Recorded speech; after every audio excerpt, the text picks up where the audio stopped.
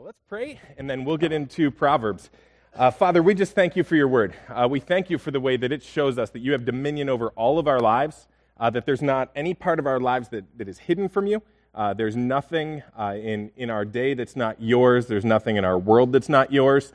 And Lord, as we look through the pages of this book and hear the ways that you're claiming your rights over all of our life, I pray that you would make us people who love that and who yield to that and find the joy that there is in submitting to your design. Lord, as we look at this book of Proverbs, I pray that more than anything we would see you, that you would deepen our heart for your gospel, deepen our faith in your cross, in your love for us as sinners, in the way that you've redeemed us, and then that you would activate us as missionaries in the world that you've put us in. And I pray all this in Jesus' name. Amen. Well, as you read through the Bible, which is a pretty spiritual book, you go through and you find that it's got an awful lot of wisdom for all of life. You know, we tend to think very compartmentally, where we think that we've got a bunch of different lives. Like, for example, we've got a work life that's over here, and a school life that's right here, and then a home life that's here, and a sex life, and then a spiritual life. That there's this category, just maybe one bucket out of 15 buckets in our lives, is our spirituality. And so that spiritual bucket sits empty, and during the week, at some time, we need to fill that bucket with a spiritual commodity. All week long, we're trying to fill those other buckets. We're trying to keep them full. And we're trying to make sure that work is right and home is right, and all these buckets are separate. And then when it comes to Sunday morning, we need to fill that bucket with spirituality. We need to find a way to feel like we're inspired. And so we go and we shop for a religion. And we look around at all the different churches, and we're looking for a place that has contemporary music or traditional music. We're looking for a place with long sermons or short sermons. Keep shopping. We're looking for a casual place, a formal place. We've got all these ideas that this is what I need to fill this one spiritual bucket. And we treat our faith just like this one commodity, and it has this place in our life that's pretty isolated. It doesn't spill into the other buckets, and we just want to make sure that we keep that one filled all the time. So we treat Christianity a little bit like a yoga class, where you go through your week and do your thing, and then you take your yoga class, and then when you leave the yoga class, you're not thinking about ways that you can live out the implications of your yoga class in all of life. It's just an isolated part of your life. You do that, and then you leave there. And we tend to treat church, we tend to treat Christianity like that, where it's this class I take on Sunday mornings, it's this experience I have, and then I go out and jump into a different part of my life that stays compartmentalized and that doesn't get touched by that spirituality. But when we think that way, we're really not thinking like Christians. Christianity is actually very unique in this regard, where it doesn't see the spiritual side of life as totally separate from the material, physical side of life. We see in the Bible Jesus Christ claiming to be Lord of everything, claiming to be the one who created everything, and claiming to claim every square inch of his entire creation. That we're not supposed to live this life with a bunch of different buckets, and spirituality is one of those buckets. We're supposed to have that gigantic gospel bucket overflow and fill all the other buckets. So we become people who aren't just shopping for a spiritual commodity on Sundays, but we're looking for ways all during the week to live out the implications of the message of the cross of Jesus and to live out his rule and his reign in all those different areas. So when we go to work, we're the people who are centered on and built on the gospel at work. And we want to live out the implications of the gospel among our coworkers and the way we do our business. When we go home, we want to live out the implications of the story of God and what he's doing with the world and the story of his gospel in the way that we lead our homes and the way that things are structured there. When we go back to our family, the way we raise our kids, everything in all of life is supposed to be spiritual, not a separate bucket that's off in its own little place. You know, if you're new to Christianity and you start to read the Bible, you might be expecting it to read a little bit like a manual on Eastern meditation, where you read through and you page through and you're expecting to hear, this is how you enter a transcendent state, this is how you can learn to speak in spiritualese, this is how you can fill that one spiritual bucket. But when you read through the Bible, and especially in the book of Proverbs, it's really got its hands dirty. I mean, the book of Proverbs isn't just saying, here's how to meditate, here's how to transcend. It's saying, here's what we're supposed to do with work. And here's what we're supposed to do with our words. And here's how to handle loans and wine and food and family. All these different things are talked about in the book of Proverbs, and it's not that Proverbs is this non-spiritual book. It's this book that says this is what it looks like to live out Christian spirituality. This is what it looks like if Jesus is the Lord of your life. And as we page through Proverbs, we just see Jesus walking through those pages, claiming every single part of our lives. And so as we've talked through the different topics that this book talks about, we're really just seeing what it looks like to live out the implications of the lordship and the reign of Jesus over us. And today we're going to be talking about what the book of Proverbs says in the area of our money. So it's going to get real awkward real quick. I know we're not supposed to talk about that. I know it's one of those topics that we're supposed to say this is a separate bucket. Jesus isn't allowed to point to our wallets and say mine. He can claim everything else. But this is the last part of us that tends to be redeemed. We tend to be very controlling over our finances. It gets real awkward to talk about it. And I know you're probably expecting this will just be a message on giving, and the theme of this message will be you should give more. We'll get there. But this is going to be a much broader view of what the Bible really says about wealth, about what it says about what God has given us when it comes to our money. And to start, we just have to remember that the story of the Bible is not the story of us being trapped in this material realm and then God coming down to us to rescue us from the material realm and put us in the ultimate realm that's spiritual. There are a lot of religions that say everything that's material is bad and everything that's spiritual is good, and we reach our ultimate state, we reach nirvana someday by being liberated from this material realm. The material realm just goes away, and we just kind of float as a spirit on the clouds with angels and harps, and that's our eternity. But the story of the Bible is of God creating the material realm and calling it good, us sinning and wrecking it and bringing a curse on it, and then God coming to us to redeem his people, but then also in the very end of things, to redeem his world. So the material realm is not bad. Material stuff is not bad. And when the Bible talks about wealth, it doesn't talk about wealth like it's a bad thing. Here's Proverbs 10:22. It says, "The blessing of the Lord makes rich, and he adds no sorrow with it."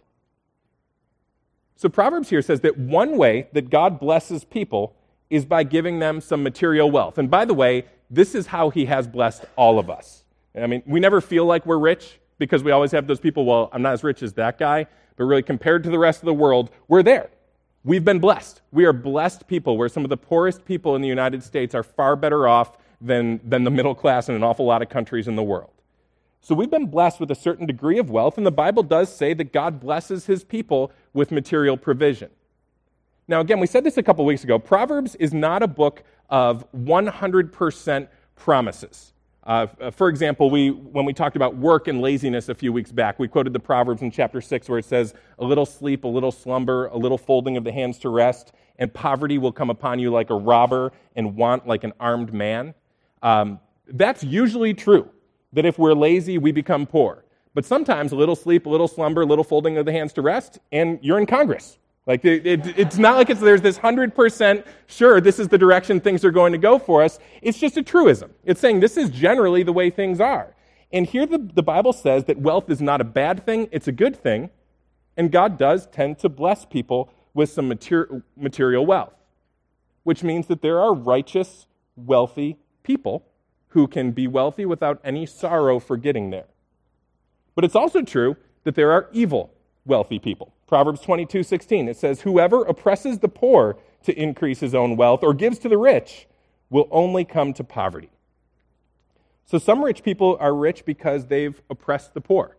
They've mistreated others. They've stepped on people to get to where they are. We sometimes make the mistake of assuming everybody who's wealthy is in that same category, which the Bible doesn't teach, but it does teach some people got there by treating people badly.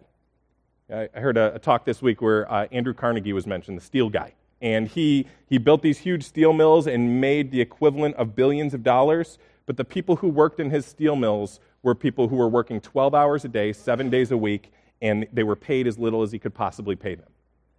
Now, he made himself feel a little better by giving a ton of money away, and usually to things that put his name on them, like colleges and libraries. But here was a guy who at least part of his wealth was gained by oppressing people underneath him and treating people badly. So that can happen.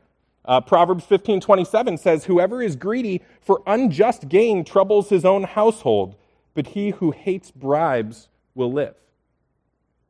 So some people are wealthy because they've been shady. They lie, they steal, they take bribes, they deceive, and that's how they got there. So in the Bible, we see people who are rich because of hard work, and we see people who are rich because they stole, which means that we can't put all of the rich in one category. It's kind of like when you watch the Olympics. There are people in the Olympics who win gold medals because they have trained their entire life for that event. From the time they were little children, they worked hard all day long, just plugged away, went at it, overcame adversity, and then they get a gold medal. There are also people who win gold medals by doping, like China does. I'm kidding, but sort of. So there are people who get those, and nobody wants to sit around and say, you know what the problem with our country is? All those gold medal winners. I mean, they're terrible people. I mean, nobody's sitting around this week going, you know what's wrong with America? Missy Franklin. No, we love her. We see here's this girl who worked really hard and started winning gold medals. And so that's a good thing. You can get a gold medal by working hard. You can also get there by cheating. So as Christians, we should never have a class warfare mentality that assumes that all rich people are evil. There are evil rich people in the Bible, like Nebuchadnezzar, who was awfully evil and got all the way to the top, got very rich and by stepping on people. There are also people in the Bible who are rich because God blessed them and because they worked hard, like Job. There are people in the Bible who are poor because of sin, like Nebuchadnezzar. He falls and then he ends up getting poor. There are people in the Bible who are poor because God has designed poverty as part of his plan for them, like Job, who lost everything and was eventually poor. So we don't want to equate righteousness or wickedness with wealth or poverty. Even in the Trinity, when we look at God himself, we see the Father, who he does pretty well. He owns everything. He made everything. He's rich. And then we have the Son, who made himself poor for a time so that we could be given the wealth of a relationship with God. So wealth and poverty don't make us moral or immoral by themselves. So there are righteous wealthy people and unrighteous wealthy people. There are also righteous poor people and unrighteous poor people. Listen to Proverbs 23:4. It says, "Don't toil to acquire wealth. Be discerning enough to desist." So some people are poor because they've decided that there's something more important to them than their wealth. That they're in a field or they're in a job where they could put in 80 or 90 hours a week for the rest of their lives, work really hard, exhaust themselves, get high blood pressure, lose the hearts of their kids, lose the hearts of their family, invest everything in gaining that wealth, and they could maybe make it. But if they're wise, they say there's something more important than that wealth. And so they accept less and maybe work less hours, have lower blood pressure, get more time with their family because there's something more important to them. So there are righteous reasons to be poor. Another one, Proverbs 22:1 says, "A good name is to be chosen rather than great riches, and favor is better than silver or gold." So some people are in a situation where they could make a lot more money if they just cut corners when it came to their integrity. They could lie a little bit, steal a little bit, be just a little bit shady, and they say, something's more important to me than my money, and that's my integrity, that's my name. So they decide that they're not going to run after wealth, and they end up being more poor. Shelley Rosario is not here at this service, but I got permission to talk about him. Her dad went home to be with the Lord this last year, and Gary Zastro was a guy who always had a smile on his face. He was just a happy guy, all kinds of joy, and he didn't have a ton of money at all. At his funeral, person after person, including his own kids, were all standing up to talk about what an awesome guy he was, how he spent his vacation time working in different ministries at their church, doing missions-type work. He loved investing himself into coaching Little League, spending time with kids. He invested himself in his family in a big way, and money just didn't really have a hold over him. He died, and he didn't die a rich guy when it comes to his material possessions, but he was a guy who was wise enough during his life to say, I need a certain amount of money, but there are things that are more important to me than money. And he died without that financial wealth, but had an awful lot of wealth when it came to his kids and his family and all the good that he did while he was around. We've got to realize that there are more important things than money, and people who realize that sometimes have less money, and they're more poor.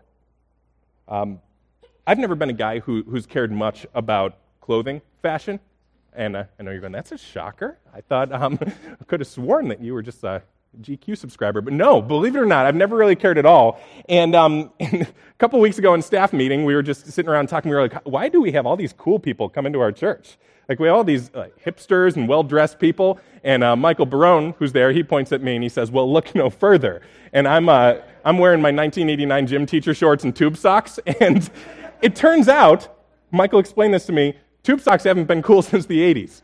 I've been buying a brick of these things every year, and I just never paid any attention to fashion, never paid any attention to style whatsoever, just kind of wear what's clean and what's in the drawer, and because I don't care too much about it, I'm not fashionable and stylish. Sometimes if we don't care too much about financial wealth, we just don't have as much of it, because we're not running after it, and it doesn't bother us. And I'm committed to tube socks and gym teacher shorts, and I hear the 80s are coming back around. I never realized that they left. And so I'm going to be cool again in a couple of years here. But just because that's not a desire that I've got, it's not something that drives me, it affects how much fashion I have and how much we spend on clothes and what I look like. That will happen in the financial realm. If it doesn't matter that much to us, we may have less of it. So there are people who are poor for righteous reasons. But there are also, and we saw this a few weeks ago, people who are poor because of sin. Proverbs 12:27 says, whoever is slothful will not roast his game, but the diligent man gets precious wealth. So some people are poor just because of laziness, which we talked about a few weeks ago. Other people, and here's this proverb again, Proverbs 22:16 says, whoever oppresses the poor to increase his own wealth or gives to the rich will only come to poverty. So there are people sort of on the tail end of that verse who are reaping what they've sown. They're the Bernie Madoffs of the world who were billionaires and now are very, very poor because they sinned to get to the top and there was a fall, a crash, and they dropped to the bottom. So this is the way things can be. There are righteous and unrighteous, rich and poor people, which means that we shouldn't judge people. We shouldn't assume that money tells us something about somebody's character on the surface. We also need to avoid the twin errors of the prosperity gospel and the poverty gospel. The prosperity gospel says that every single person who's right with God, God's going to make rich. He's going to give you all kinds of money. It's always going to happen. And riches are a sign of righteousness and God's blessing. We avoid that error, but then we also want to avoid the error that says everybody who's poor is poor because they're righteous. That's not true either. So when the Bible talks about wealth, it talks about it as a good thing, but not an ultimate thing. And we have to be careful that we're not judging people based on the wealth that they have. But we do need to say this. Wealth is a good gift from God that we tend to turn into a God more than many of his other gifts. The Bible talks about a few of these different things where it doesn't call certain issues sins, but it does warn us that we're very good at making them sins, making them idols, and putting them on the throne of our lives. You know, three of those things that Proverbs talks about are women, wine, and wealth, where there are plenty of people who take the good gift of a woman and make her their god. There are plenty of people who take the good gift of wine and become alcoholics. There are plenty of people who take the good gift of wealth and become driven by it. It tends to have this spiritual power over us, and there's a certain energy that comes with making money that's unlike some other gods. About 8 years ago, I was dumb, and I thought that it would be a good idea for me to teach myself to trade currencies. And I thought I had it down, where I downloaded this trading currency platform, and I thought, okay, well, I can figure this out. I was watching the news and basically buying and selling the dollar based on what I thought it would do when it was actually election returns were coming in. And I did great for like an hour. I turned $500 into $1,800 in an hour, and I was thinking, man, if I could just triple my money in an hour, I do that once a week. And I'm good, because my fantasy is how awesome would it be someday to be able to do ministry for free and not have to take an income from it at all. And I was thinking that would be absolutely perfect. And then I tried for another hour, and it dropped back down to 5 and immediately just backed away. Because there was some kind of strange, and looking back, I don't even know why I did well to begin with. I'm looking back almost feeling like it was maybe even sin and gambling or something. But there was this strange Gollum's ring type of power that making money had. And I don't know if you've been there where you buy a stock and it shoots through the roof and you feel this energy that comes from it. I can't really describe what that was, but I experienced it, and it was almost dangerous. And wealth, while it's a good gift from God, there are plenty of ways that we can use it in some bad ways. We can put it into the place of God in our lives, and it can do all kinds of damage. One big thing that we've got to remember is that wealth is a good gift, but it's an absolutely terrible God. And if you compare the gift of wealth to Jesus Christ, Jesus wins every time. Listen to Hebrews 13. He says, "Keep your life free from the love of money and be content with what you have. For he has said, I will never leave you nor forsake you." So he says one of the reasons that we have to watch out for loving money is because money leaves, but Jesus doesn't. And Proverbs says this all throughout the book. Proverbs 27:24 says, "Riches do not last forever, and does a crown endure to all generations." One of the things we're told is that wealth is a gift from God, but that it goes away. Jesus doesn't go away. But what we tend to do when we make wealth our God is we get our hearts all wrapped up in it. My identity becomes, I'm a wealthy person. My identity gets wrapped up in my status symbols, the things that I have, the car that I drive, the house that I live in, the school that I can send my kids to. My identity gets all wrapped up in those things, and to lose those things can become incredibly painful. The heart gets broken, and we get wrecked when that wealth flies away, like the Bible promises it will. I remember when I was in college, I was in Christian college, and there were some girls in our Christian college who were nice girls, because everyone's nice in Christian college, but they were notorious for getting into relationships for about 2 weeks, where they would date a guy for a couple weeks, and then at the end of those couple weeks, they would break their heart and move on to another guy, and it was everybody kind of knew it. You could see it from the outside, but from the inside, guys, because we're dumb, would get into those relationships, and we would say, this is great. Everything's fantastic and exciting, and the guys are starting to name their kids in their mind, and they're starting to plan for that wedding next fall. Everything's looking like it's heading in the right direction. Everyone on the outside's going, this thing's going away. She's one of those 2-week girls, and this whole thing's going to be gone, and his heart's going to be broken. We've seen it before. We're going to see it again. And wealth is like that. Trying to find a sense of peace and security and love in wealth is like trying to find a future in someone that everybody knows is committed for a couple of weeks. Our wealth has that kind of commitment to us, where it's temporary, it eventually leaves, which makes it an absolutely terrible God, because Jesus never leaves. Also, wealth can provide for an awful lot, but it can't provide for our ultimate needs. Listen to Proverbs 11, verse 4. He says, "Riches do not profit in the day of wrath, but righteousness delivers from death." And we will stand before the judgment seat of God. We will answer for our lives, and if we think that we'll be able to bribe him, if we think that our wealth will be able to get us a good return, we're wrong. He says our riches won't do us any good on that day. Proverbs 11:7 says, "When the wicked dies, his hope will perish, and the expectation of wealth perishes too." So wealth doesn't buy us what's ultimate, which is a right standing with God. The gospel of Jesus does. And Jesus looks at us when we're sinners, and absolutely freely he gives his life to us. He dies for us. He's buried. He rises again so that whoever believes in him has life. You don't need to be rich to have it. You don't need to be poor to have it. You just trust in Jesus Christ, and you have everlasting life. Your ultimate needs get met by Jesus. We tend to treat wealth like it can meet our ultimate needs, and it just can't. Our riches won't do any good for us in that day of wrath. The New Testament says the same thing. 1 Timothy 6, verse 17, it says, "As for the rich in this present age, charge them not to be haughty, nor to set their hopes on the uncertainty of riches, but on God, who richly provides us with everything to enjoy. They are to do good, to be rich in good works, to be generous and ready to share, thus storing up treasure for themselves as a good foundation for the future, so that they may take hold of that which is truly life." So see how he says riches are uncertain, Jesus isn't. Riches are not ultimate treasure, Jesus is. Riches are not truly life. True life is to be had in Jesus. So he calls rich people like us to be generous, to share, to build our identity on something other than our wealth, to build it on Jesus Christ. Proverbs 11:28 says, "Whoever trusts in his riches will fall, but the righteous will flourish like a green leaf." So we're not supposed to trust in our wealth. We're not supposed to wrap our hearts up in it. Wealth is supposed to be used like a tool. It's not supposed to be courted like a wife. And we make big mistakes when we put those things in the wrong place. We need to learn to be people who love and worship Jesus, who get our satisfaction from Jesus, who get our identity, who get our peace from the gospel, and then money can start to take its right place in our lives. You saw this in Lord of the Rings, where Gollum's ring consumed him.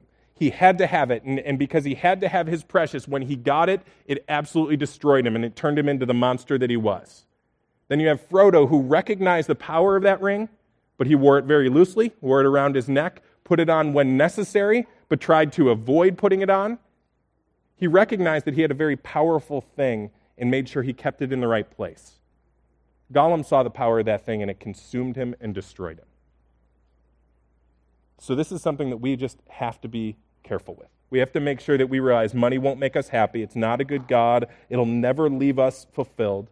On the other hand, we have to make sure we don't think that money is bad, because if we start to think that, we'll start to think rich people are bad, and we start to look down at everybody else. We have to put money in its right place in our lives, use it as a good servant, but recognize that it's a terrible God altogether. And if we aren't satisfied in Christ, then we'll be ruled by our money, we'll be depressed when we don't have it, and we'll have it in the wrong place. We like to have God in our pocket to use when it's convenient and money on the throne of our lives, but the Bible calls us to have God on the throne of our lives and money in our pocket to use as a tool.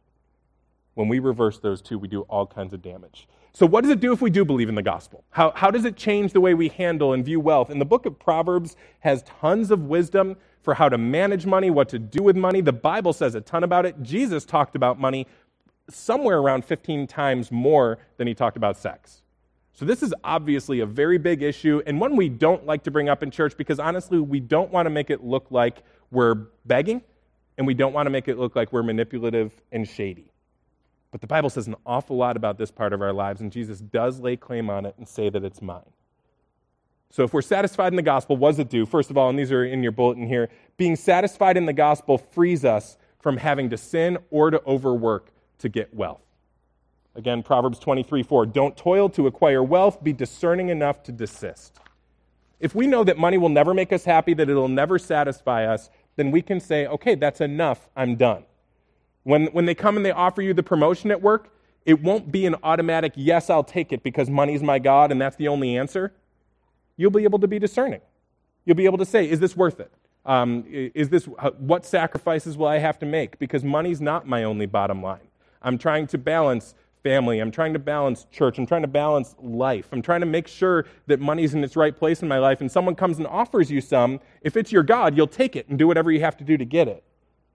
But if it's not, then you're discerning enough to say, I'm going to evaluate this decision and decide. We're going to talk this over and think about it because money isn't the biggest thing to me.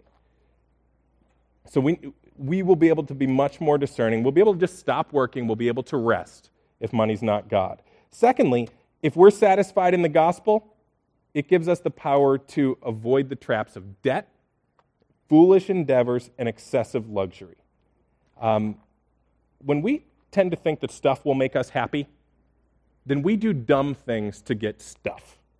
You know, if you're at home and you feel like, man, you know what would just make me complete? New floors.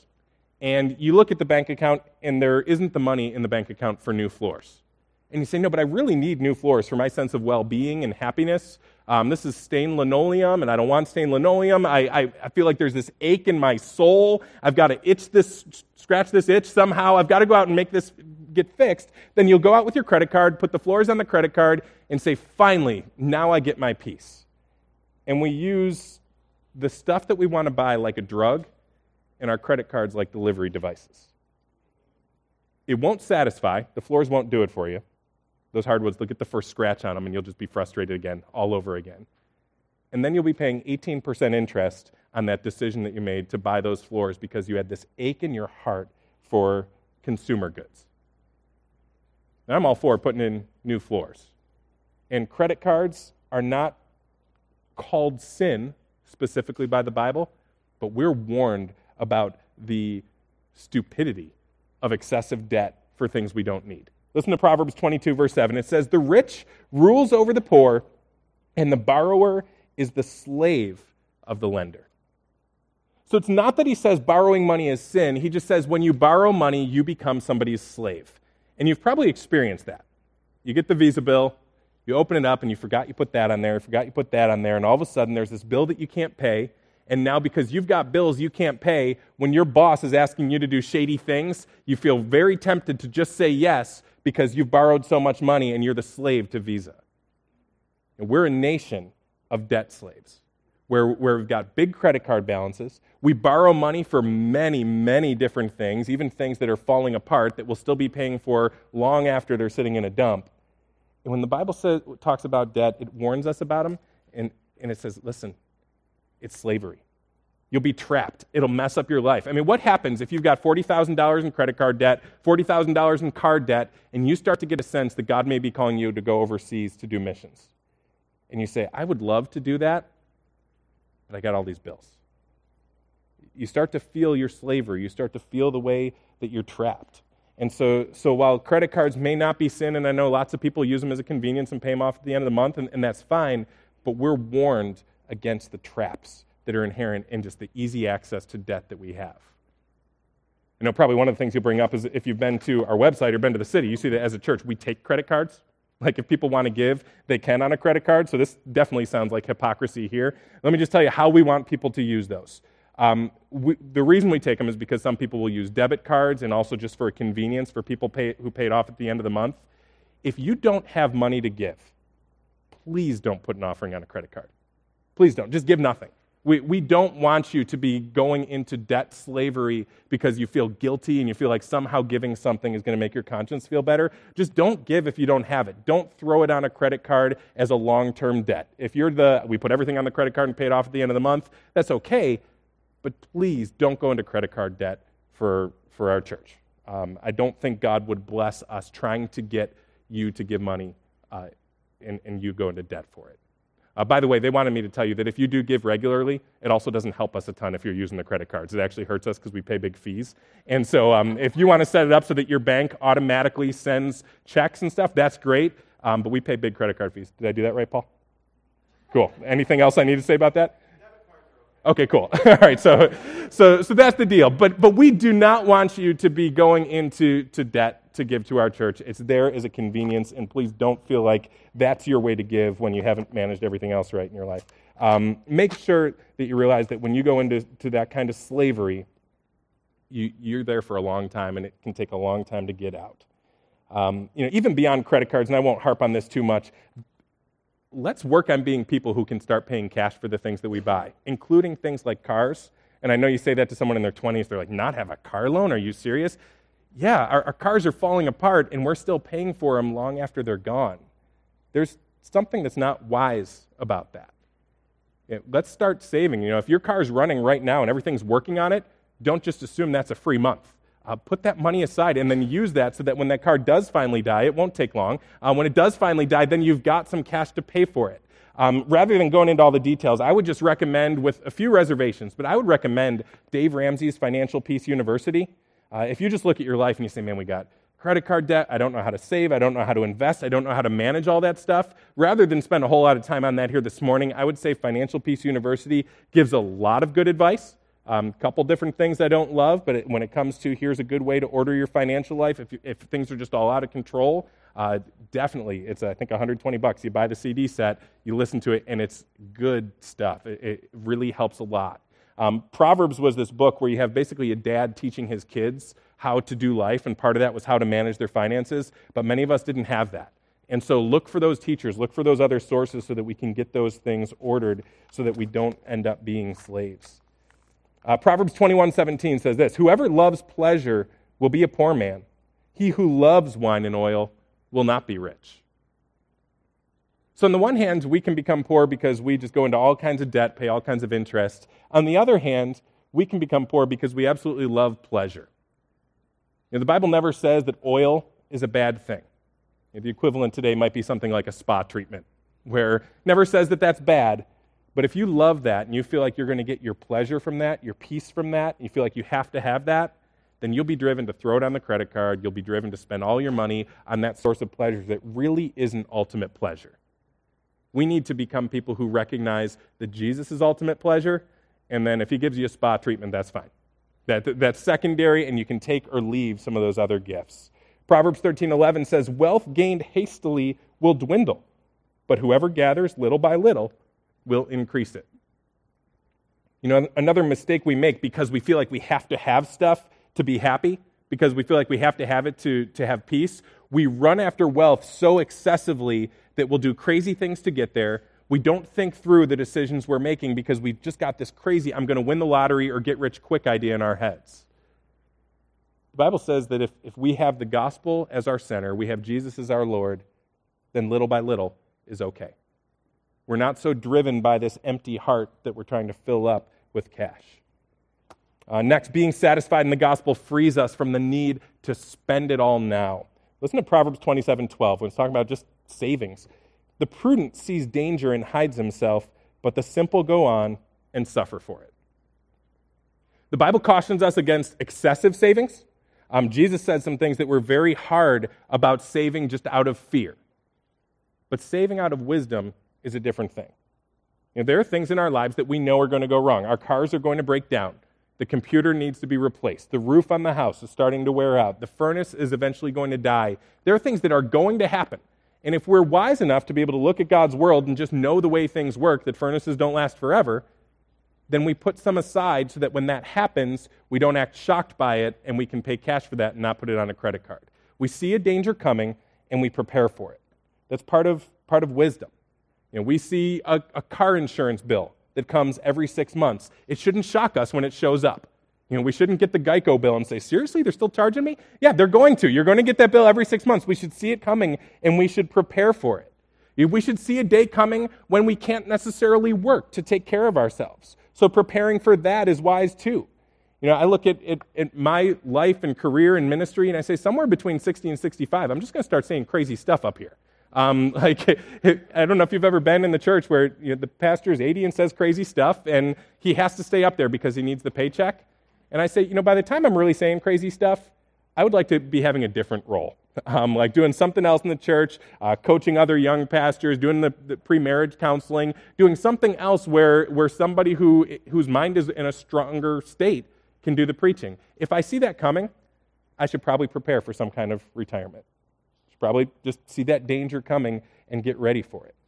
So the Bible says wise people will be like that. Next, if we're wise, we have a good view of wealth, we're satisfied in the gospel, we can enjoy some of it without guilt. Now, this is some of the Proverbs we already looked at, that God gives wealth. It's okay to enjoy it. If I give my kids gifts on Christmas, it's okay for them to play with those gifts. I don't want to say, man, I was just hoping you'd spend time with me. I want to say, no, this is why I gave you those toys, so you can play with them. We can play a little bit with the stuff that God gave us without a sense of guilt. Debbie and I this week, we had some wealth. We had a $100 Delmonico's gift card and went to Delmonico's for a date night dinner. Her parents were watching the kids, and we just enjoyed it without any sense of guilt whatsoever. Just good steak, tremendous tiramisu, and then just spending time with each other, enjoying the night, went for a drive afterwards because we didn't want to come home too soon when the kids were still awake. And so just enjoyed that time, and we were able to just get that together. It had been too long since our last date, and we were able to eat that steak without saying, man, I just kind of feel guilty about this because there are some people who don't have steak. We can enjoy some. Timothy had said, Paul said in Timothy, that God gives us good things to enjoy. So we can enjoy some and enjoy them in their right place and enjoy them in moderation, but we're also called to take the wealth that God's given us and be radically generous with it. Listen to Proverbs 3, verses 9 and 10. It says, honor the Lord with your wealth and with the first fruits of all of your produce. Then your barns will be filled with plenty and your vats will be bursting with wine. So God's people have always been called to generously and radically give and honor God with the first portion of the increase that we bring in. That's not just something that people made up to try to fund their churches. God said, honor him with your wealth. In the Old Testament, the way people did it is they would take a tithe. They would take the first 10% of what came in from a harvest, and they would devote that. They would give that in the temple, and that would be used as worship for God. And that's a good standard. That's a good place to be. When we read the New Testament, it doesn't give us a percentage. Now that the temple is gone and Jesus has replaced the temple, it doesn't say, well, here's the percentage for you now. We don't have that indicated anywhere in the Bible, but I do know this, that when grace comes, the standard gets raised, it doesn't get lowered. So what we're called to in the New Testament is give as Jesus Christ has given to you. Radically, faithfully, and I can't give you specifics. And I just know that what God puts on your heart will not be too much, and that when you give generously, God does bless generosity. That's not a prosperity promise where we say, if you give $100, God will send you 1,000. He doesn't promise that at all. Sometimes you give money and you feel the pinch. Your life is different than it would have been if you hadn't have given. But what you get back in terms of the joy and the peace and the walk with the closeness that you feel with God because money's not your God anymore, there is reward in that. Proverbs 11:25 says, whoever brings blessing will be enriched, and one who waters will himself be watered. So we're supposed to be so generous, we're supposed to give so radically that when people look at our lives, a gospel explanation is required. You know, if your accountant is going through things at the end of the year and adding everything up, and he sees all the different ways you give, you give a portion of your church, you're helping these missionaries over here, you're helping with this ministry here, you're helping the poor over here, and if he can see that, does he look at you and say, what's wrong with you? Nobody does this. It looks like you've got some other God altogether. You must be some kind of fanatic. The way that we order our financial lives should demand a gospel explanation, where we're able to say, well, there's something more important to me than money. I don't believe that money's my security. I don't believe that money's ultimate to me. And so I'm able to treat it just like money and bless other people with it. I'm able to be generous with it. You ask, well, how are we doing as a church when this stuff comes up? Are you doing this because we're in some kind of financial crisis? There's no financial crisis. We're financially healthy. As the church has been growing, we've actually been saving a lot, and that's just because we're seeing that day when we don't fit here or when we don't have this space, and we may need to get another space. But our offerings always come in way above what we budget, even when our budget is more aggressive. God has blessed us that way, but there's some ways that we could definitely improve. Right now, 72% of our adult attendance gives anything at all. So that means somewhere just shy of a third of our folks have not engaged with giving yet. And I know there are different reasons for that. Some people can't. And this is not supposed to be a guilt trip. I know some people are out of work and you don't have money. Please don't feel like we're pounding into you that you have to throw something in the offering box. When Jesus sees this widow give 2 mites, he says, man, she gave more than these rich people were giving over there. So don't feel like this is some kind of guilt trip when you really don't have any. Some people don't have any. Some people are not sure yet whether they're engaging with our church and are saving it to give to whatever church they go to. Some people are just stingy. So there's about a third that would fall into any of those 3 categories. Also, about 20% of the people in our church give about 80% of our offerings. So we have a few people who have been blessed and who are being generous, who are really carrying a lot of the load for us. We could always do more for ministry. I mean, we want to plant churches everywhere. We want to see churches planted. We want to see missionaries go out. We've got a missionary up in Quebec doing an awesome job getting a church planted there. Jake's planting churches in Turkey. There are good things happening, and we would love to do far more. And as more comes in, we can do far more. So we're in good shape, no crisis or anything like that, but I think all of us do need to ask ourselves, am I honoring God with the first fruit of my increase? And if I am, then I am. That's good. Another way that we should be using our money is to make friends. And here's what I mean. Let me just read you this proverb. Proverbs 19:4, wealth brings many new friends, but a poor man is deserted by his friend. You're going, what kind of friends are we trying to make here? Like, this sounds pretty shallow. What's he talking about? And then Jesus says it this way, in an even stronger way. Luke 16:9, he says, and I tell you, make friends for yourselves by means of unrighteous wealth, so that when it fails, they may receive you into eternal dwellings. What is that? Like, how do you make friends for yourselves with money? And I think what he's talking about, and honestly, I think if there is a secret to some of the success or the growth of Grace Road, it's been this. We have some very hospitable people in our church. People who are opening up their homes, serving meals like crazy to people. There's food at everything we do. Like, it's just piles of it everywhere. It seems like there are people who are taking what God's blessed them with and saying, I want to use this to warmly open my home to bless other people. People who host small groups, people who are having people over for dinner at your house all the time. Most of us who have gotten to know people here at the church, it's happened over dinner tables at somebody's house. We don't have stuff going on during the week, most weeks, at the German house, and so we're doing stuff out in homes, out in the community, and one of the things that's going on out there is people are opening up their homes with their hospitality, which costs some money, making friends, loving people, And that's going to be a way that we have to introduce an awful lot of people to Jesus. Jesus is saying that we're making friends in a way so that those people will receive us into eternal dwellings. So somehow we make a friend, we get to heaven, and they're there waiting for us. How does that happen unless he's just saying, be someone who's a giver?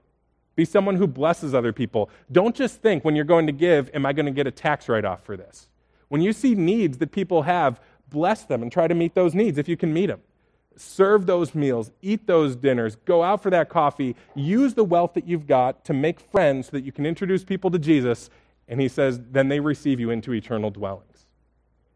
You know, when you read through the Old Testament, there were these tithes that people had to give to the temple, but there was also a tithe in Deuteronomy that people had to spend on the party. Like if you read it, it says, you find I forgot where it is, but he says, take this 10%, and if you need to sell the 10% of whatever comes in from your farm, so you've got the cash and it's portable, do that, and then spend it on whatever you want, and he starts to mention food and drink in this big, huge party.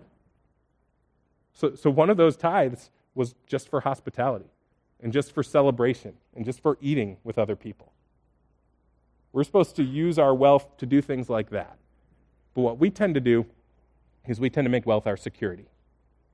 We wrap ourselves in it, and we need a backup for our backup for our backup, and we think, now I'll feel safe. But if you've ever been on the inside of those multiple layers of backups, it never feels like enough. And famously, Nelson Rockefeller, who was the richest man in the world at the time, they asked him how much money would be enough, and his answer was just $1 more. And that's the way it always will be for us. We'll always be running after just $1 more if money is our God, if money satisfies us. But if money is our servant, then we can use it to do good things, to save, to be wise, to pay for our bills, but then also to bless the mission of God and his church, to bless people around us, to be hospitable, and to be those generous kind of people who make Jesus' name great. I know it's awkward to talk about, but there are big heart issues at stake. If we don't talk about this, we're missing. Jesus said, where your treasure is, there will your heart be also. And so if this is something we say, we can't talk about that because it'll make people feel awkward, we miss out on an awful lot of the spiritual growth that we should be having. And so we need to look at ourselves and say, what am I doing with it? What am I doing with my wealth? If you're really poor and you're just falling behind, ask yourself, how's that affecting me? Is there greed in me? Am I starting to get bitter against rich people? Am I getting bitter against life or bitter against God? Really evaluate, what does the way that I spend money say about who I love and who my God is? Let's bow our heads and close our eyes for a minute, please.